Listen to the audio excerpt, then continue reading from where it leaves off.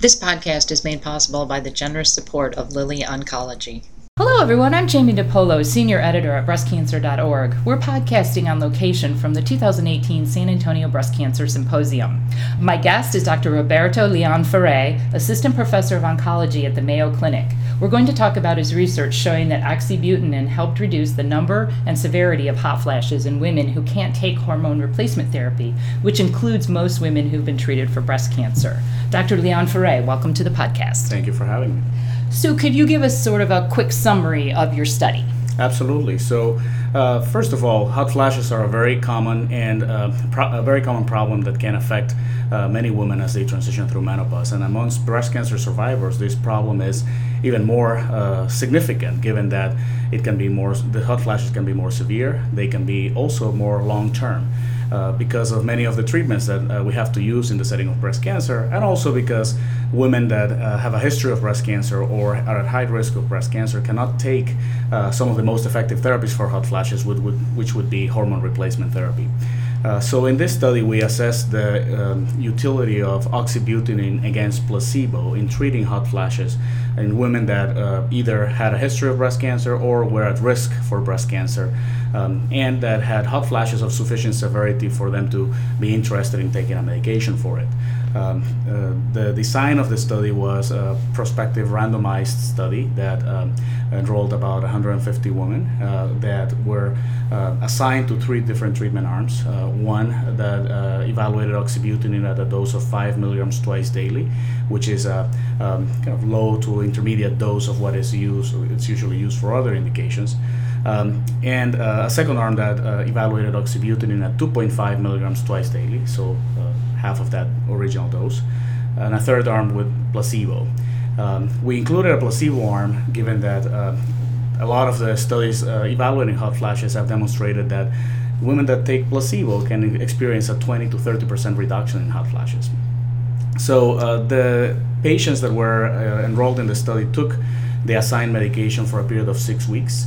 After a baseline week where no medication was administered, and they filled out questionnaires to establish what the baseline frequency and severity of their symptoms were. And then they filled weekly questionnaires as well, trying to measure a series of quality of life metrics. And then at the end of 6 weeks, we intended to analyze the intra-patient change in all of those measures, meaning that each patient was analyzed individually as her own control, compared to baseline. And what we saw is that oxybutynin indeed was more effective than placebo in both doses. The study was not designed to compare the 2 doses against each other, but compare each dose to placebo, and both of those doses were effective. They significantly decreased hot flashes. The oxybutynin 5 milligrams twice daily decreased hot flashes by about 80%, the hot flash severity and frequency. The lower dose decreased them by about 65%, and then the placebo by about 20 to 30%, which is consistent with what we've seen in other studies.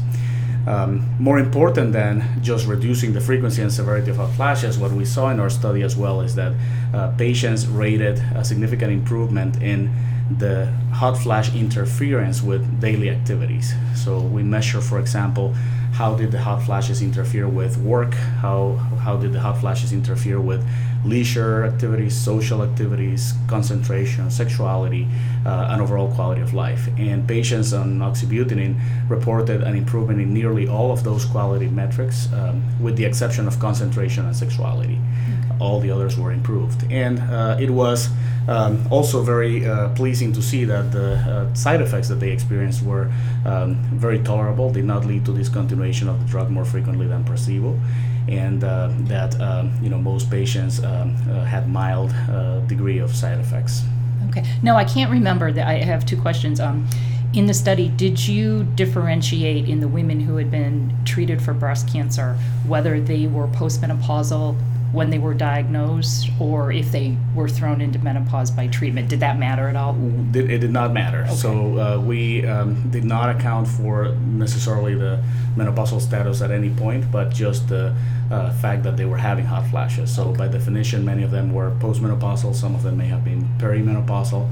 And a good proportion of them were taking, more than half of patients were taking actively tamoxifen or an aromatase inhibitor for breast cancer, which was responsible for those hot flashes. That was going to be my next question. How many were on some sort of hormonal therapy? Yeah. Okay. Now, I've read that oxybutynin is used to treat bladder incontinence. Correct. Yep. Like that's its main use. Yeah. So why did you think it might work for hot flashes, and what's the mechanism that it works? So oxybutynin, as you mentioned, is a drug that is currently FDA approved for the treatment of overactive bladder.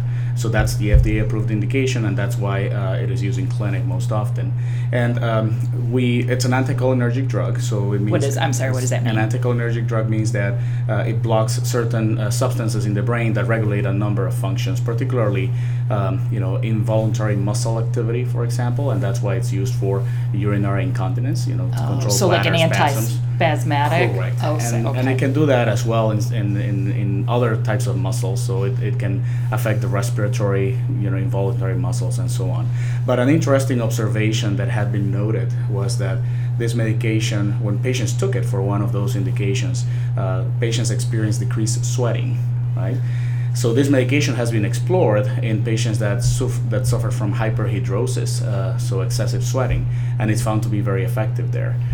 So there had been that notion, if it decreases sweating, could it help the night sweats that women with hot flashes can experience? And there had been some anecdotal experiences as well in the clinic that this drug was effective. There was also a retrospective study before published by Sexton and collaborators that had suggested that this drug was effective. And as we were designing this study, actually, there were no randomized prospective studies evaluating this drug in a more formal way. However, as we embarked on accruing patients, there was another study that was published as well, evaluating oxybutynin, but at a higher dose than what we evaluated. And that study suggested that it could be effective, but the side effects, were a little more problematic at because that dose. Of the higher dose. So the investigators in that study suggested to evaluate a lower dose, which is what we were planning to do anyways.